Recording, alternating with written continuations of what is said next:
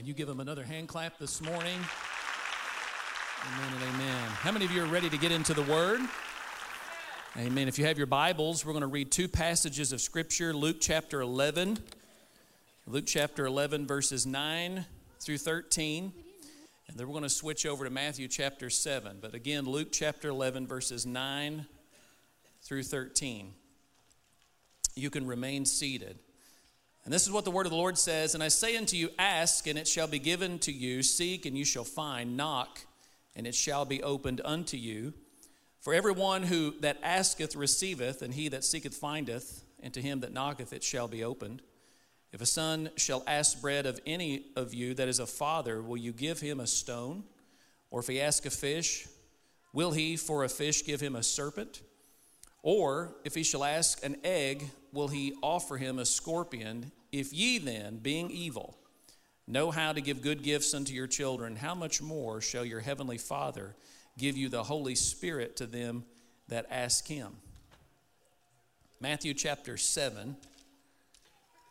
Matthew chapter 7, verses 7 through 11. "Ask, and it shall be given to you. Seek, and you shall find. Knock, and it shall be opened unto you. For everyone that asketh receiveth, and he that seeketh findeth. And to him that knocketh it shall be opened. Or what man is there of you, whom if his son ask bread, will he give him a stone? Or if he ask a fish, will he give him a serpent? If ye then, being evil, know how to give good gifts unto your children, how much more shall your Father, which is in heaven, give good things to them that ask him?" Brother Marvin, would you pray over this morning's message?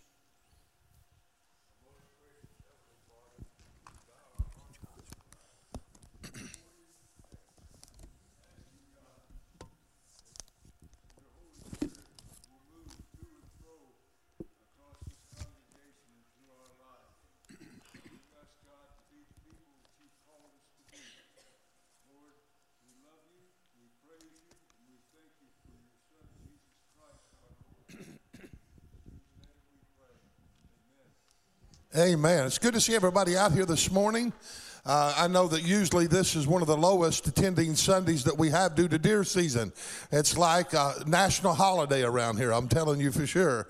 And when our children's church come up, I thought, wow, you know, what a great group of kids we had, even though we were down. Could you give them another great big hand? Wow, isn't that amazing? You know, a lot of times when we're sitting out here enjoying a church service, we got some workers back there that are attending a lot of children. And you need to be grateful that you got good children's church ministers that's back there ministering to our children. Isn't Mallory doing a great job? Can I have an amen? Hallelujah. Way to go, Mal. And all of our workers. Good. I'm excited about being here this morning. I'm excited about the message. I want to thank you all for your cards and your phone calls and the food and the different things that you've helped us this week. It's been a hard week on the Miller family. And we thank you, though, for all of your support and your love that you've given us in the death of my mother. But she's home with Jesus. And we actually got to the place where we were praying for the Lord to take her. And then after the Lord took her, I thought, what in the world did I pray? You know, it's kind of one of those kinds of bittersweet situations. You think you're ready until it happens, and then you find out, well, maybe I wasn't so ready after all. But them are the kinds of things we're attached to that old physical body, but we know where she's at, and we're happy in the Lord, and I know that she's enjoying her church service today. Amen. We're going to get right into the word of the Lord this morning. The text that I had read to you, thought, well, why in the world is he so repetitious? Why is he doing this? Well, first of all, this morning, the Lord's laid a very basic and fundamental message upon my heart for this church. And though this message is very elementary, yet it is also very foundation to our Christian belief and also to our Christian experience as Pentecostals. And isn't it odd how that some of the most profound and the most powerful things can be seen and manifested in simplicity. As a matter of fact, so much of the time we see that God overwhelms us and we have the wows, and it's yet so simple and so basic. Take salvation, for example. As profound and as magnificent as it is, yet it's revealed in the simplicity of the gospel of Jesus Christ. He didn't make it hard, because if he had made it hard, you and I might not have been able to be saved. If it was about our performance, it was about our works, if it was about all these different kinds of things, you and I might have been coming up short. We might not be able to be saved because it was too difficult. But, you know, salvation's simple. It's just repent. Luke 13:3 says, I tell you, nay, except a man repent, he shall all likewise perish. The Bible tells us in 2 Peter 3:9 that God's not slack concerning his promise, as some men count slackness, but God's long-suffering to usward, not willing that any of us should perish, but all of us should come to what? Repentance. And the Acts tells us that God once winked at ignorance, but now he commandeth all men everywhere to repent. So we understand that to be saved, you just repent. You ask the Lord to forgive you. And then there's admit, believe, and confess. We admit that we're a sinner. We need God. We believe upon Jesus Christ. We confess not only our sins, but we confess him as Lord. And that is as simple as it is. It's just A, B, C. Admit, believe, and confess, and you can be saved. That's why the Romans 10, verse 9 and 10 just literally tells us that if we'll confess with our mouth the Lord Jesus Christ and believe in our heart that God's raised him from the dead, that we should be saved. For out of the heart man believeth unto righteousness, and with the mouth confession's made unto salvation. And let me tell you, folks, there's nothing any more simpler than the golden text of the Bible, John 3:16 and 17. For God so loved the world that he gave his only begotten Son, that whosoever believeth in him should not perish but have everlasting life. For God sent not his Son to the world to condemn the world, but that the world through him might be saved. Aren't you glad for the simplicity of the gospel of Jesus Christ that you and I can be saved? So simple. It's so basic. That is profound. That is magnificent. But when you begin to study church life in America, you can see a variety of issues that merge among the different denominations, organizations, and churches and religious circles around the world, especially in the United States. There are many dynamics that are in play when it comes to just simple church life. Many of them are set by the tones of their beliefs, their practices, their theology, and their doctrines. That's what identifies them. It gives them their identity. It's who they are. Our doctrine identifies who we are. We are Pentecostal. Can I have an amen? Are you proud of that? Give the Lord a hand clap if you are. But also, there are some dynamics that are set by tones of each local body's personality and the styles they embrace, which is usually set by our traditions. And there are other dynamics that are in play, which is determined by race and different people groups, which is usually emerges out of the culture that surrounds them. And we can say whatever we want to say, but different people groups worship differently. Race does have a factor in worship styles and the type of services that we have. Right now in America, there are all kinds of different people gathered in all kinds of different churches, and they're expressing themselves in so many different ways. And a lot of it's got to do not only with their theology, not only with their doctrine. They can have the same belief and yet express themselves a little bit differently in each congregation because of their traditions. But not only the traditions make a difference, yet the race makes a difference. If you'll go to Mexico like I have, if you go to China like I have, if you've been to El Salvador like I have, been out in the mission field, you find out, even though sometimes they sing the same old songs, their expressions, their styles of worship, the way they react, are totally different than what we're used to here in America. Matter of fact, you just go to a black church versus a white church a lot of times, and there's dynamics that are different just because of race. There's nothing wrong with either side of it. Can I have an amen? But them are the dynamics of what we call church life. But we can say whatever we want, but there is differences. Some of the dynamics that churches deal with in America, though, there are different.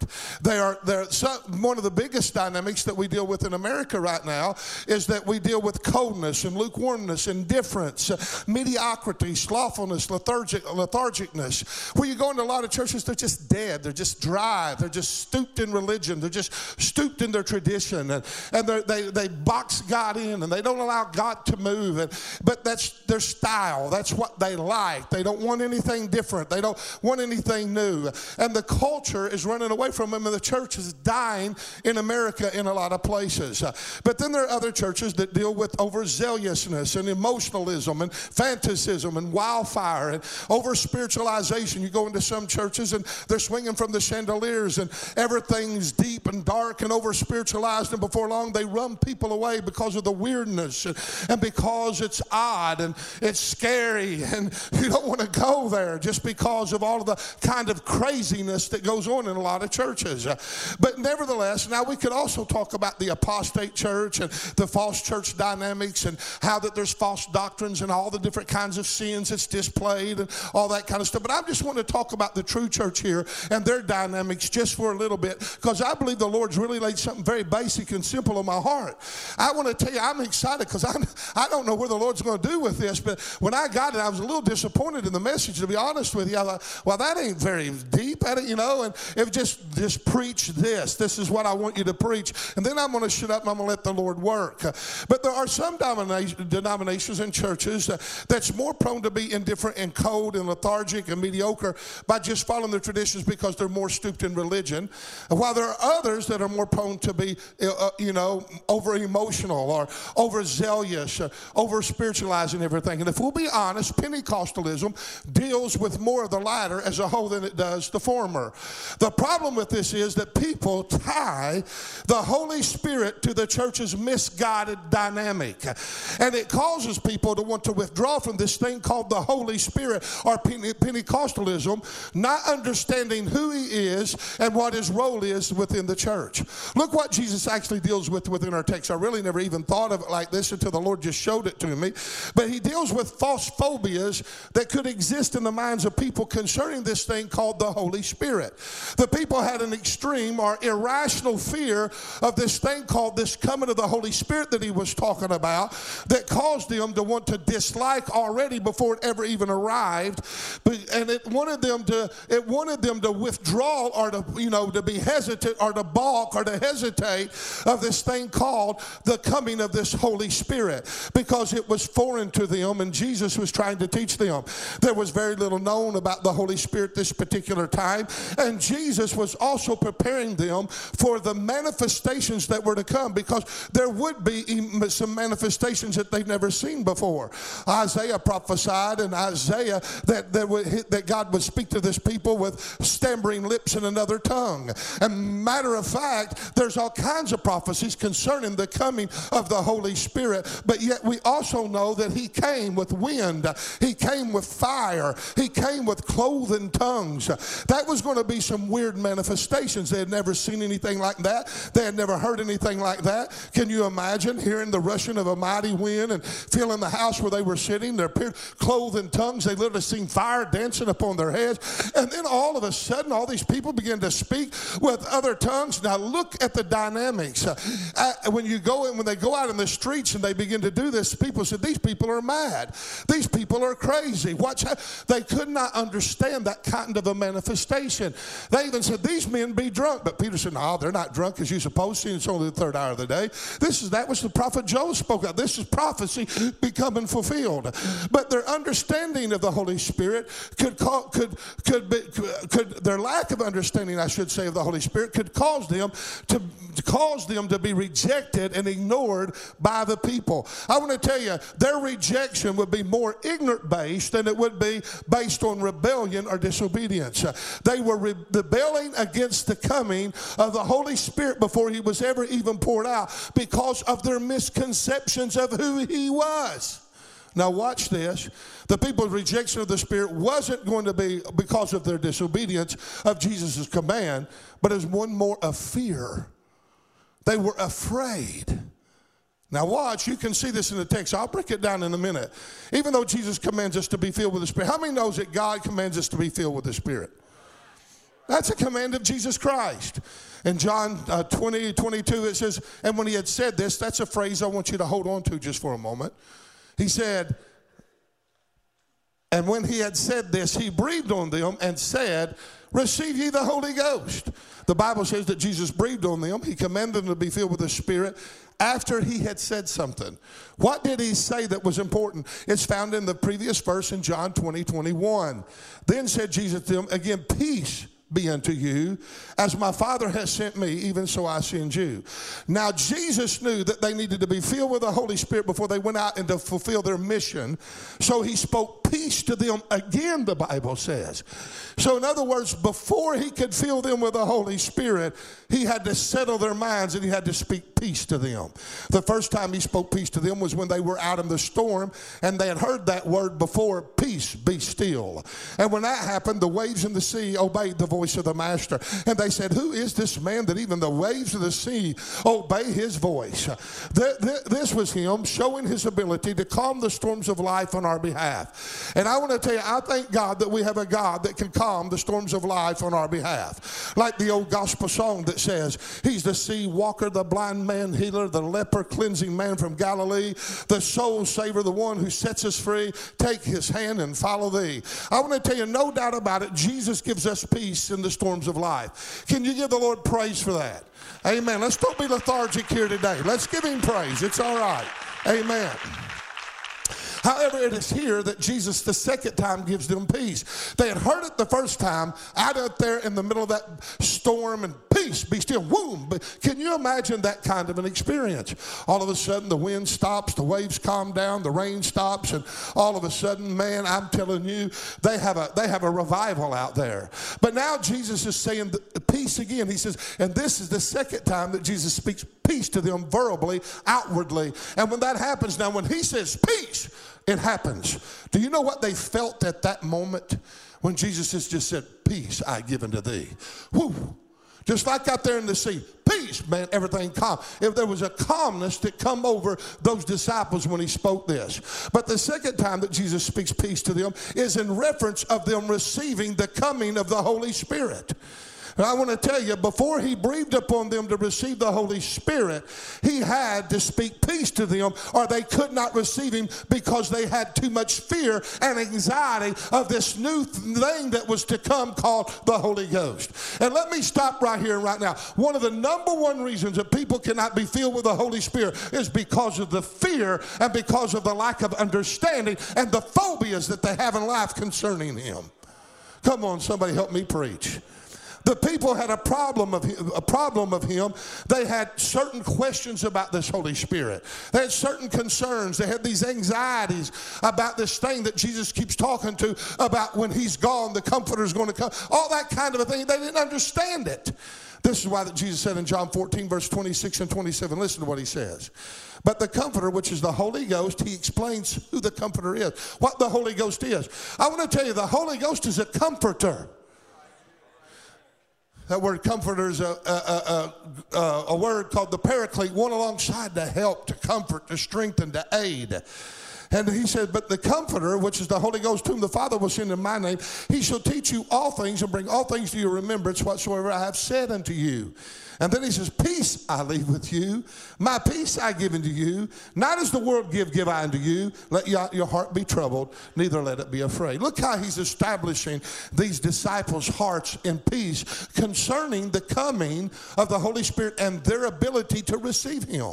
Jesus spoke peace again over them concerning the Holy Spirit. And he told them he was a divine comforter. He was a teacher. He was a guide. He's the one that will lead them all truth. He'll bring everything to remembrance to what Jesus had told them. He had to convince them that the Holy Spirit was just like Jesus. He was the paraclete. He was one of the self-same sort, and that he was just like Jesus Christ.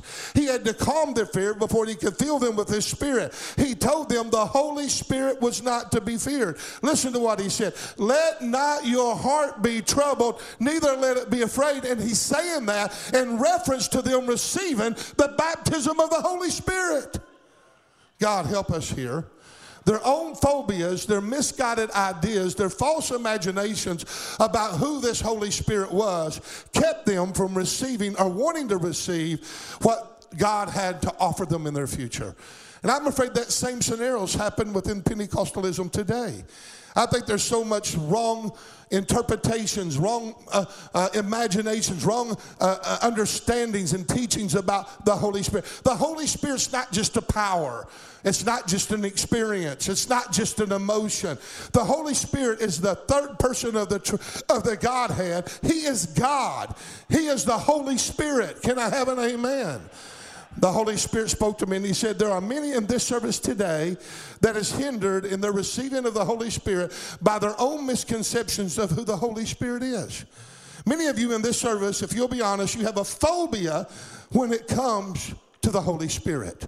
There are certain fears, there's certain concerns and anxieties that you have of yielding yourself over to something you don't understand. It's hard enough to yield to my wife sometimes. If I don't, I get pinned, so I might as well yield without getting hurt. Can I have an amen? Boy, y'all are not getting this today, evidently.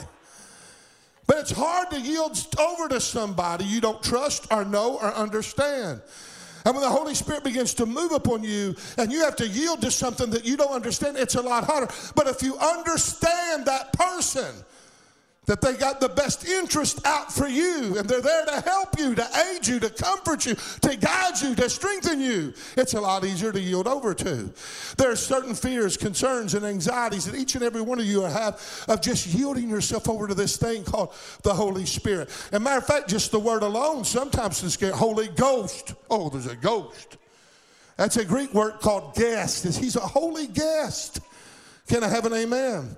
You're afraid of what might happen or how you're going to act, or you might be afraid of what might take place, or you might be afraid of what's going to jump on you. If you get this thing called the Holy Spirit, there are many of you who haven't received the Holy Spirit for years due to the fears concerning this thing called the experience of the baptism of the Holy Spirit, and some of that has been caused by the dynamics of church life. You've walked into places where things happened that was real, and there was things that happened that wasn't real. And then because of some of the craziness that goes on sometimes in Pentecostalism, we get detached from the Holy Spirit and say, I don't want anything to do with that. Come on, I'm telling you the truth. And we create a phobia. And then before long, we get this idea, well, you know what? I can live without all of that stuff. I can be good enough within myself. I don't need the baptism of the Holy Spirit if it means all this, and this. But the problem of it is your own phobia and your own misguided understanding of the Spirit is keeping you from receiving something that'll take you into your potential and anoint you with dunamis, dynamite, power, for you to receive power after the Holy Ghost has come upon you. And ye shall be witnesses unto me, both in Jerusalem, Judea, and Samaria, and to the uttermost parts of the earth. Oh, Holy Spirit, help me. I feel the Holy Spirit right now. The Holy Ghost is not to be afraid, to be feared. You're not to be afraid of him. Come on, somebody. And the truth of the matter is, we are all here commanded to tarry until we be endued and clothed upon with power from on high, just like the early disciples. They were not to leave Jerusalem. Jesus gave them that command, and they were to tarry, and they were not to leave Jerusalem, and they were not to go out and fulfill the Great Commission until they be clothed upon by the Holy Spirit. As a matter of fact, Acts 1, verse 4 through 5, it makes it plain. Jesus being assembled together with them after his resurrection, and he says unto them, he commanded them, it says, that they should not depart from Jerusalem, but wait for the promise of the Father, which saith he, you've heard of me, for John truly baptized with water unto repentance. But he said, for John truly baptized with water, but ye shall be baptized with the Holy Ghost not many days from hence. Jesus commanded them to tarry there until they be endued with power from this thing called the Holy Spirit. It was a command of the Lord. We are not to quench the Spirit according to the book of 1 Thessalonians 5:19. Don't have time, but you can quench, you can resist, you can grieve the Holy Spirit. This word quench means to extinguish or to put out, to dampen, to cool off, to lose feeling toward, to reject, to ignore. This also could be called again by the dynamics of church life, watching things and I don't want that. We'll distinguish it. We'll put it out. And also, this word quench is in reference to putting out a flame of fire by pouring cold water upon it through rejection. Then that causes churches to become lethargic, cold, and indifferent, and mediocre. It means to lose awareness of, to reject influence from. You know how many churches come in every single day and they're not conscious of the Holy Spirit at all? They go through their routines. They've learned that they just depend upon raw talent. They come in, they have a format, and when you come in the door, nothing wrong with this because you can have an agenda, you can have an order. But I want to tell you, even though we have that here at the palace, one of the reasons we don't give it out at the door is because at any given time, the Holy Spirit is the Lord of this church, and the spontaneity of the Holy Ghost can take over, and he can change the order anytime that he wants to. We are not caving into traditionalism, and we're not caving into a set order. We are Holy Spirit guided, Holy Spirit yielded to, and whatever the Holy Spirit wants to do, that's what the Holy Spirit's going to do, because we're going to yield ourselves over to the Lordship of the Holy Ghost.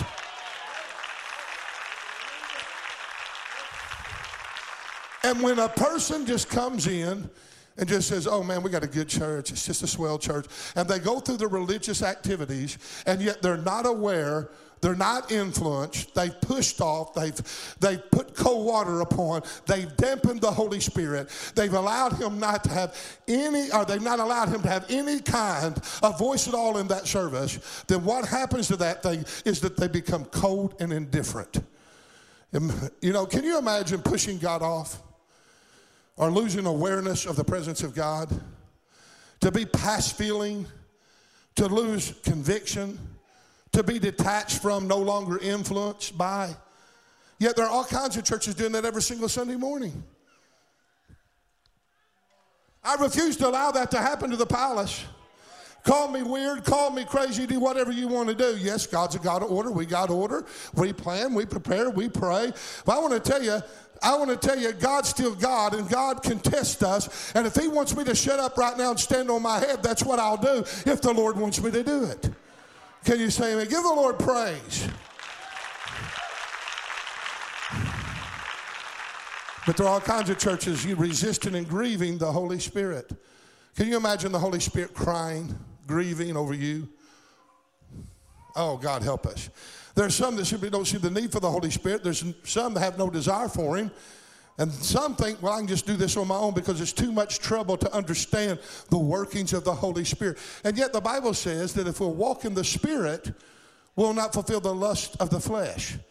And sometimes the lust of the flesh is to be the prominent one and over the influence of the Spirit instead of the Spirit being the prominent one. I'm here to tell you, I'll never be able to preach enough to take the place of the Holy Spirit. You'll never be able to sing good enough to take the place of the Holy Spirit. Your raw talent, though you're talented and you got charisma, and yes, there's an anointing upon you. Let me just stop and say, nothing can take the place of the move of the Holy Ghost. Can I have an amen? Oh, help us today.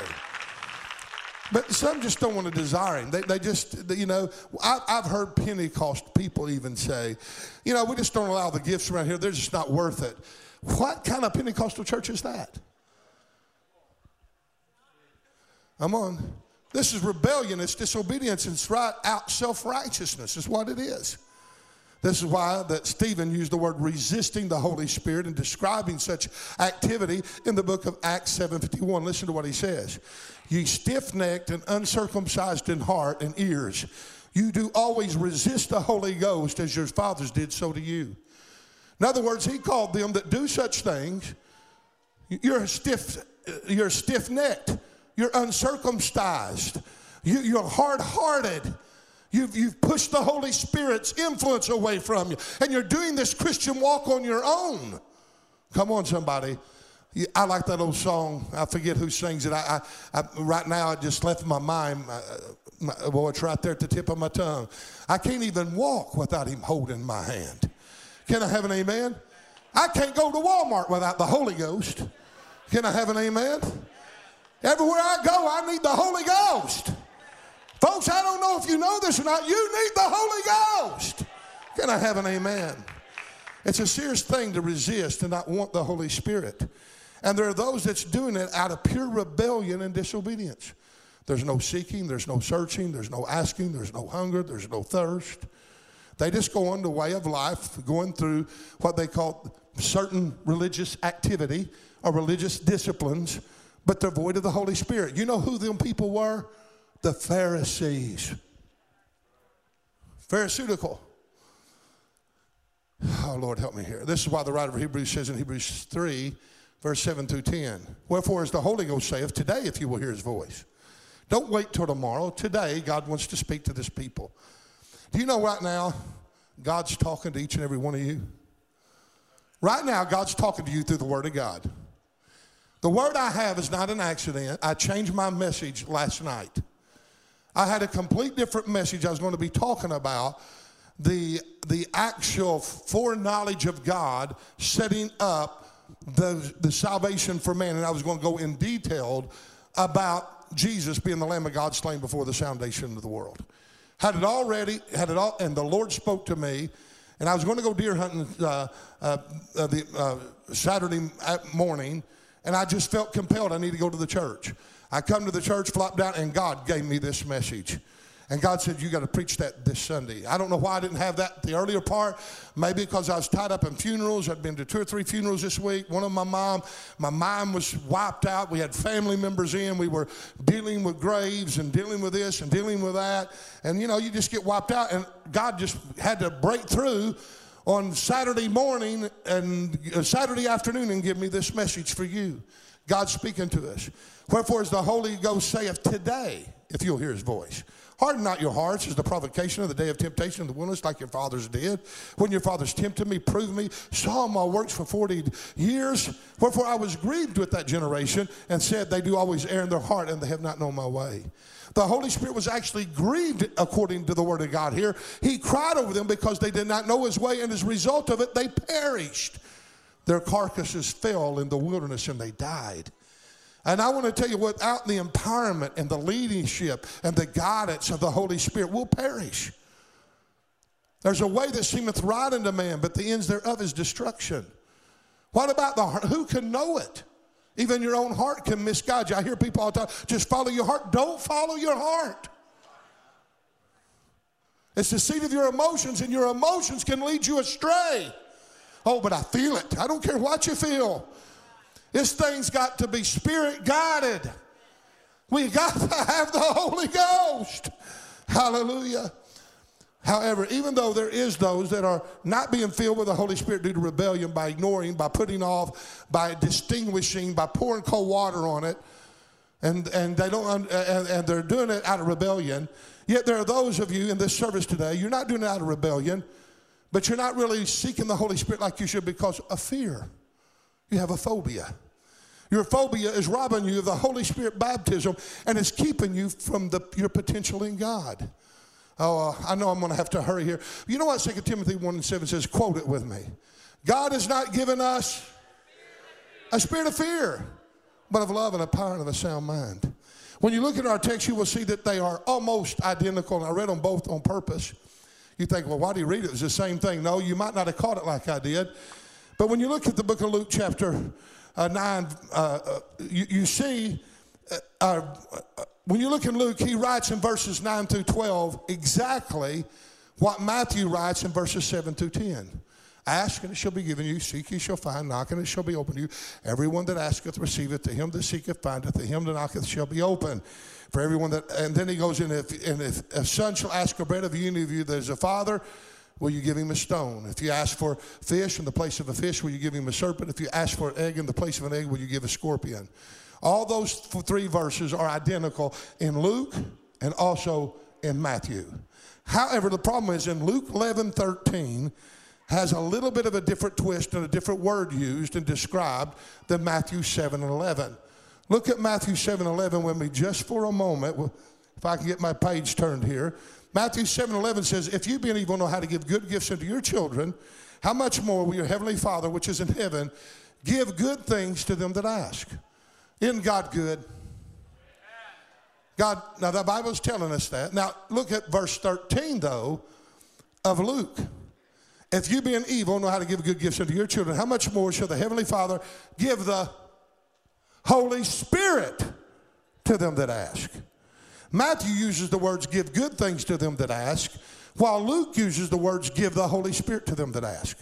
Now, why would they do that? Is that a contradiction in Scripture?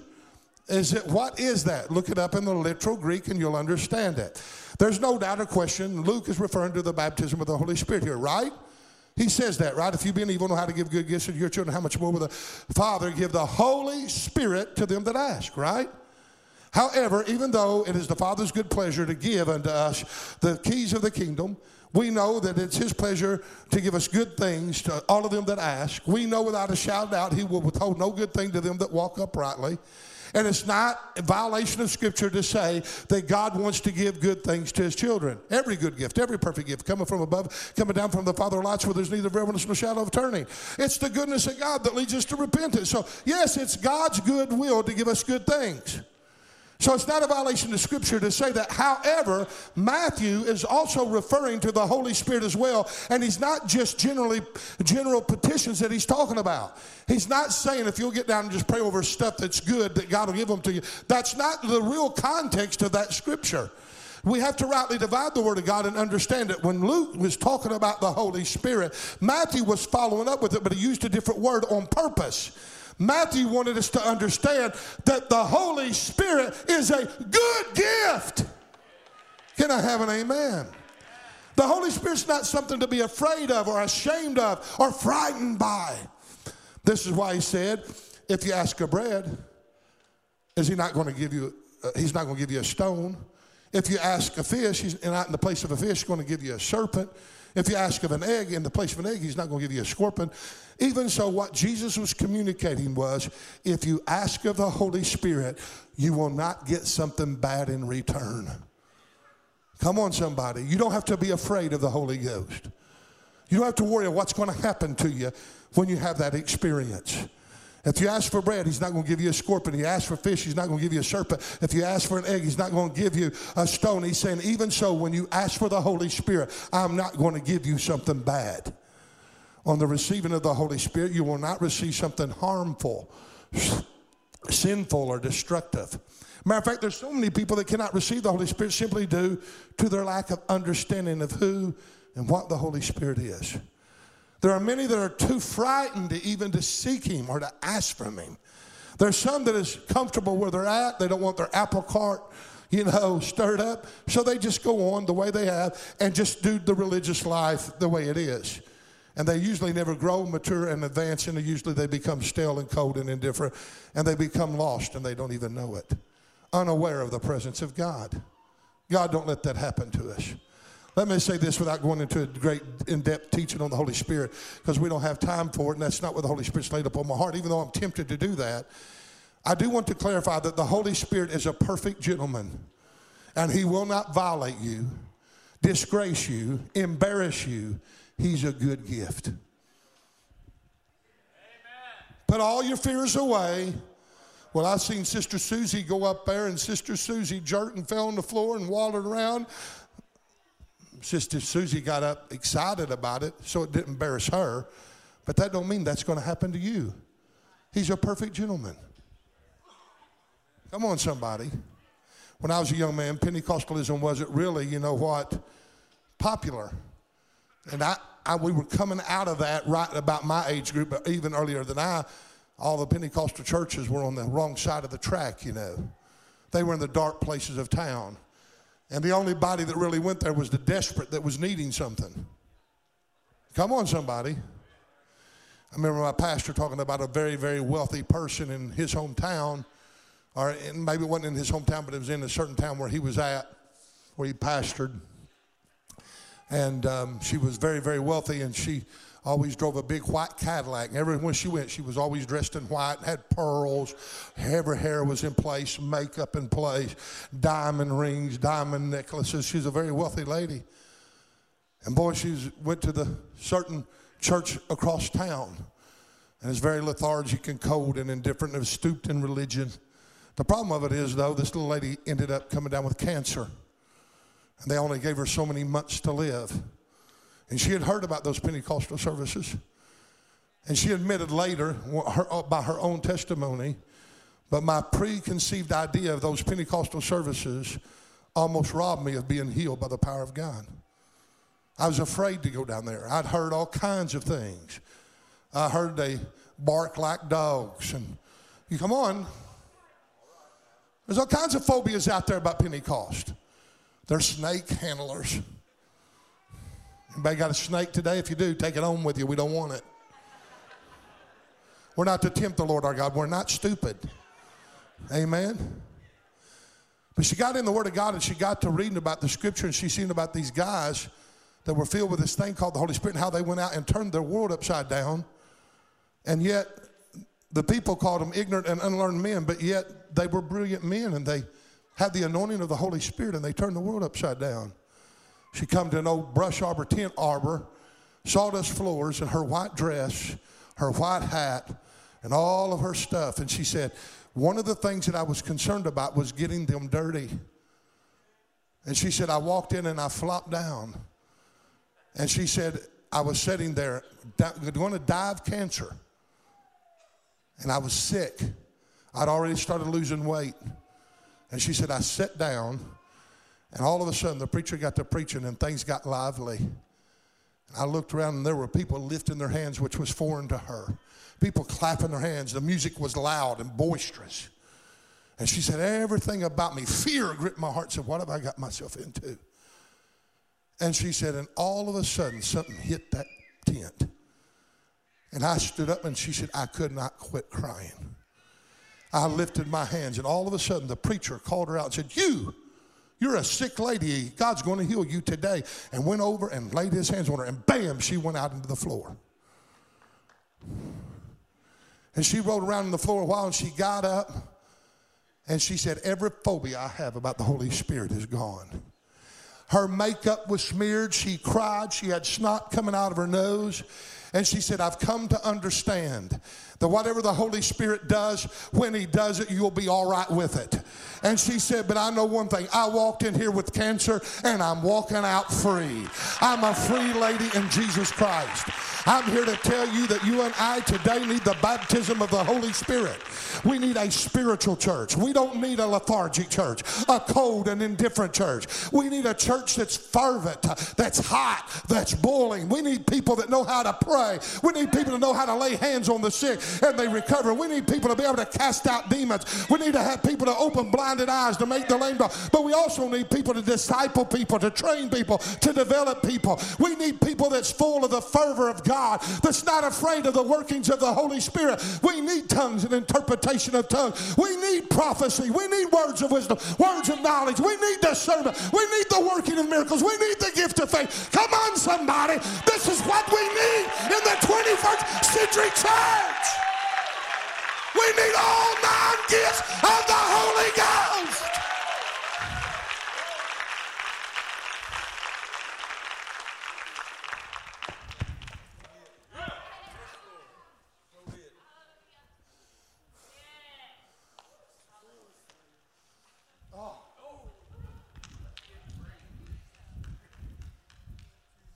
I rebuke every phobia, every twisted mindset, every lie and deception the enemy's put in your mind about the Holy Ghost. The Holy Ghost will always do right by you. He'll never harm you. And if he does something that's contrary to your nature, when you get done, you'll be okay with it. You won't be embarrassed by it. Matter of fact, you'll get addicted to it like cocaine and want it all the time. Come on, I'm telling you the truth. Now, I can't get up here and say that the Holy Spirit will never do anything to you that is different and foreign to who you are. I'd be lying. He wants to change you. He wants to put you where he wants you. And everything he's doing is out for your best interest. Amen? Real fast, I'm going to get away from my notes or we'll be here too long. In order to receive the Holy Spirit, you know what you got to do? You got to ask. Just simply ask. Amen? Ask and you shall receive. James says you have not because you ask not. Simple as that. But the concept of the modern day church is this. Well, I'll keep praying and over things, good things, important things. And I'll keep doing Christian service, Christian work. And I'll just keep doing the right thing and just keep praying about right things. And when God wants to give me the Holy Ghost, he'll give it to me in his right timing. No, you'll never receive it like that. You got to ask specifically and call it out verbally with your mouth. I want and desire the baptism of the Holy Spirit. Why? Because the word Holy Ghost in the Greek is holy guest. He will not come where he's not invited and where he's not welcomed and where he's not wanted. He's not an intruder. He will not violate your own free moral choice. He may try to persuade you.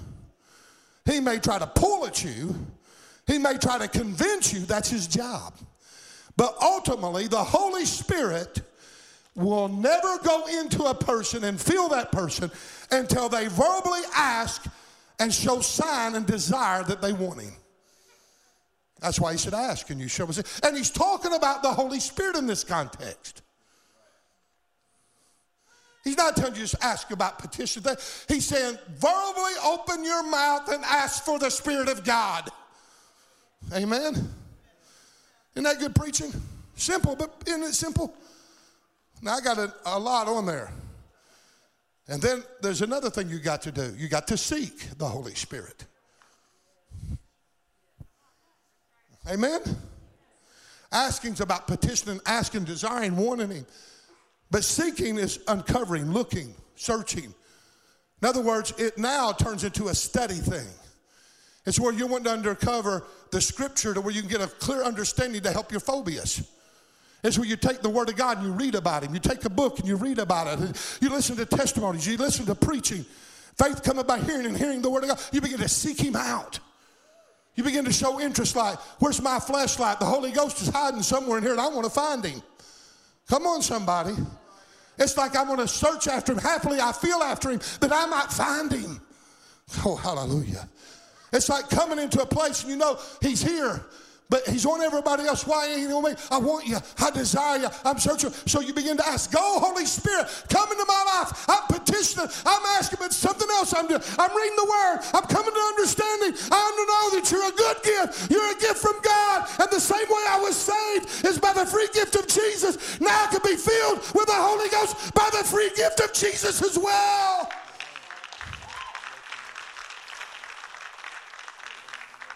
I had a lot on seeking. I spent too much time up here last night. I'm skipping half of it. But then you got to knock. Our problem is we get all fired up in a service like this.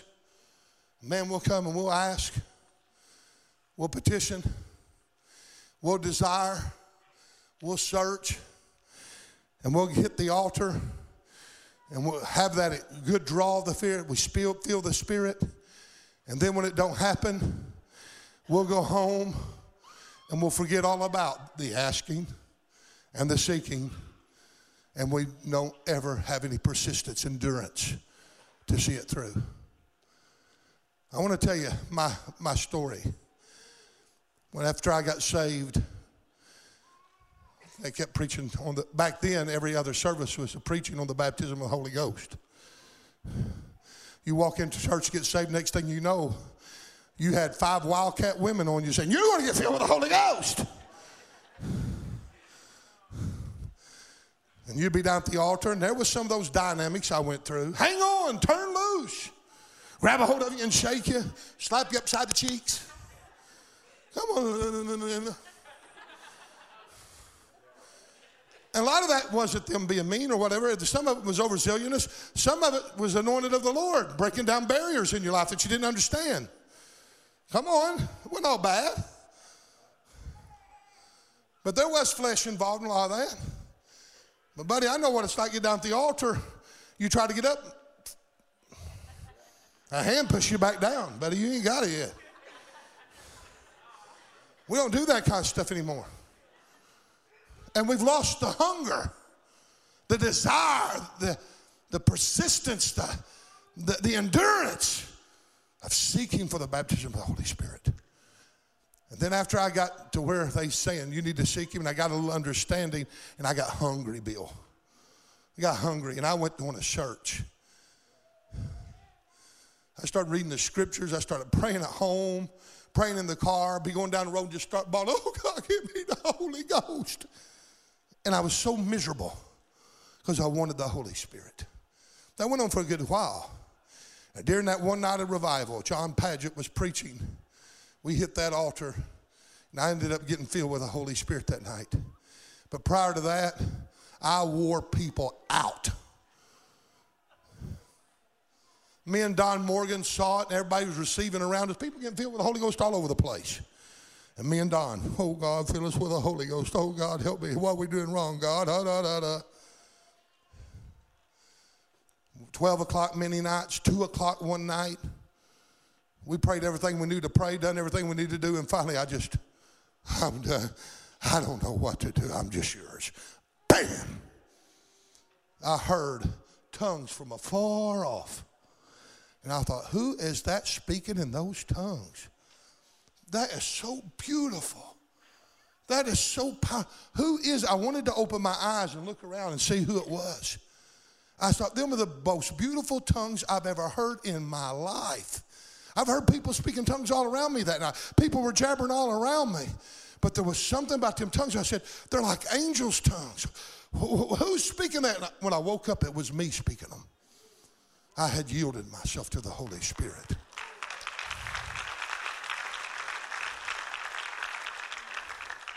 Those of you that are not filled with the Holy Spirit, get rid of your phobia. Throw it out the door. Get rid of your fear. Get rid of your anxiety, your anxiousness concerning this thing called the Holy Spirit. Don't worry about what's going to happen, how you're going to act, how's it going to come, what's the manifestation. You know, and the biggest problem people have is they seek the manifestations of the Holy Spirit instead of the person of the Holy Spirit. You got to fall in love with the Holy Spirit. You got to fall in love with God. Come on, somebody. I'm preaching good to you here today. And one of the things that happened to me as well, prior to me receiving the Holy Spirit, my pastor's wife was playing the piano, and she quit playing the piano. And she come down off of there, and she whispered in my ear. And it was shortly after that the experience I just said happened. She said, the Holy Spirit wanted me to tell you something, Ken. You quit seeking for tongues and seek Him. And I just started seeking the Lord at that point. I just put that out of my mind. Okay. And then, bam, here it come. It's all about a loving relationship and a surrenderance to the Holy Spirit.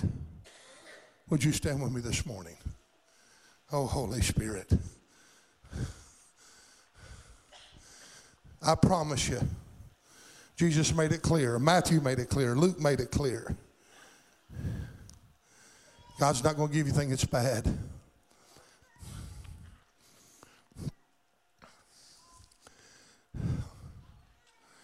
I don't know what it's like to drive a Rolls Royce. But if you offer me one, I'm sure going to take it.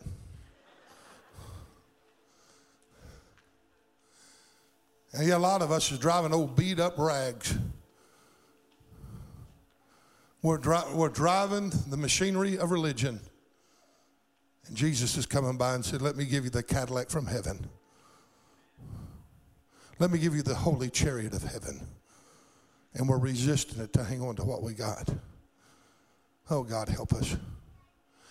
This don't have to be a long service. It don't have to be a battle. I just want to start the proceedings right here today.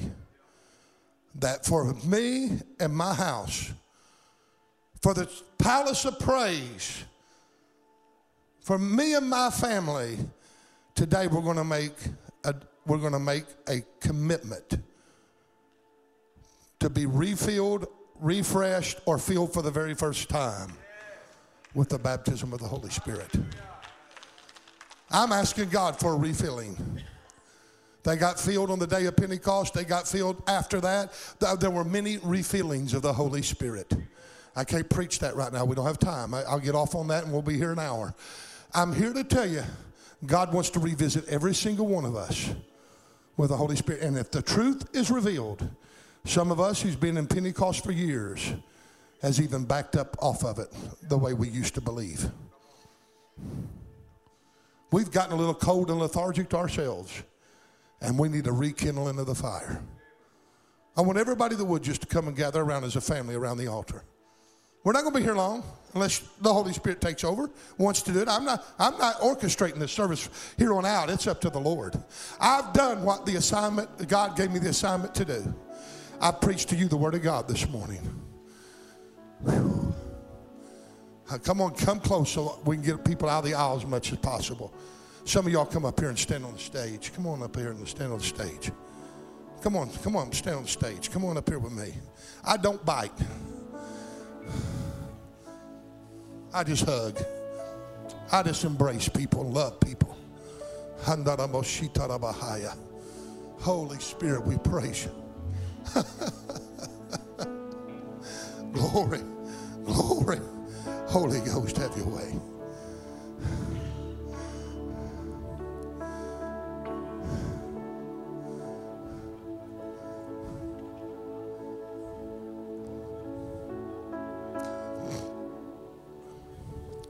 Some of you are coming to this service, and some of you have experienced some of those weird things that's happened in Pentecost, and you've been turned off. Some of you have had some bad experiences. Get rid of it right now. Cast it off. Right now is the time you say, Lord, forgive me allowing that to hinder me. Throw it away. We're not all like that. And if you hang around Pentecost, it won't be the last time that you see it. But when you get filled with the Holy Spirit, you'll know right from wrong. You'll know from error from what that is right. And that people are in the growing process. Everybody's not perfect.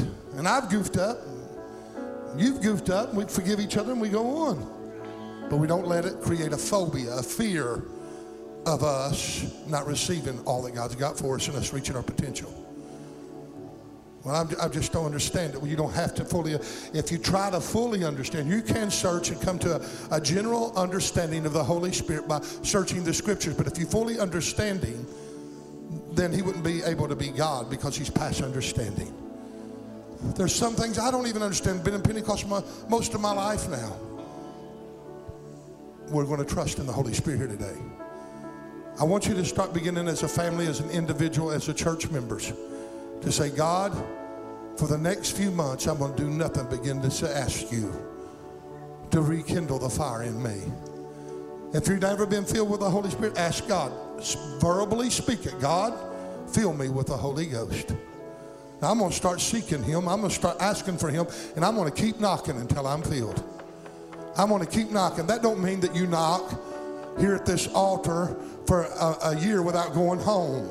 You still got to live. You still got to work. You still got to do those kinds of things.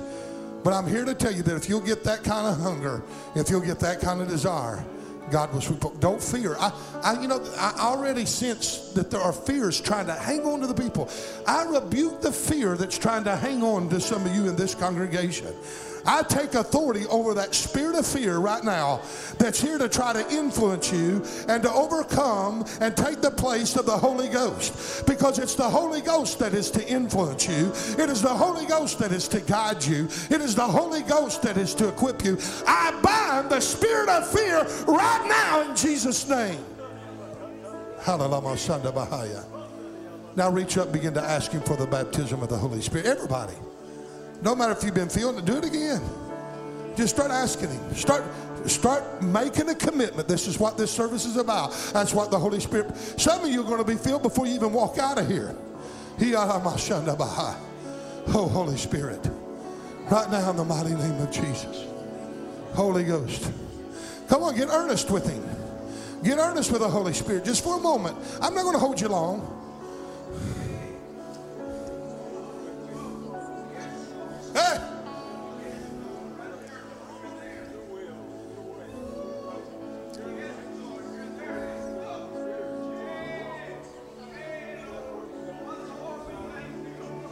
Start asking God, I want to know the gift of the Holy Spirit. I want to know the fruits of the Holy Spirit.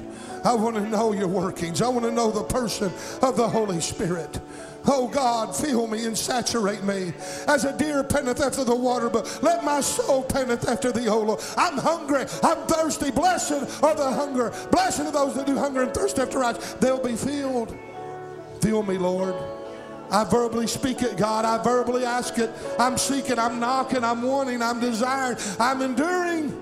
Fill me with the gift of the Holy Spirit.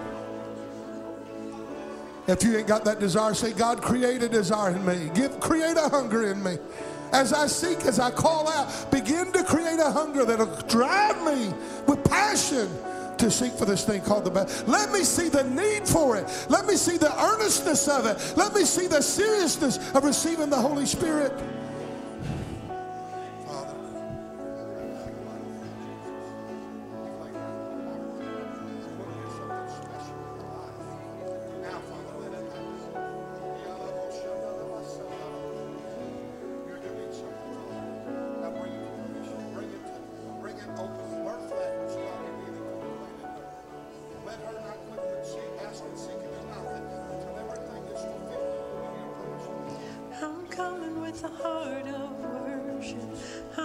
Now, in closing, there's something about praying one for another. You have prayed for the Holy Spirit to come to your life. Now lay hands on someone and ask the Lord to fill them. And then we'll close out here in just a few. Now pray for somebody to be filled with the Holy Spirit. Just lay your hand on them. That's all right. Women lay hands on women, men on men. Hallelujah.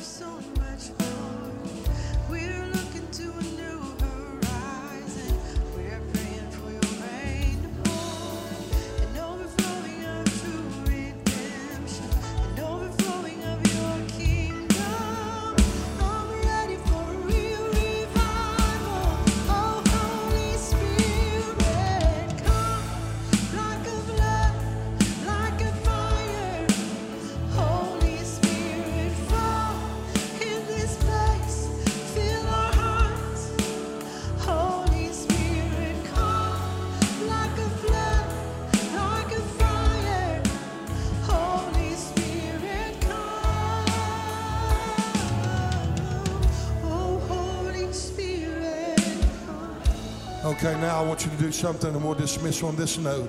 And those that want to continually pray and stay here, you stay as long as you like. We'll be here. But I want you to give the Lord the highest praise for the gift of the Holy Spirit. Would you do that? Thank Him for it. Thank Him for the free gift of the Holy Ghost.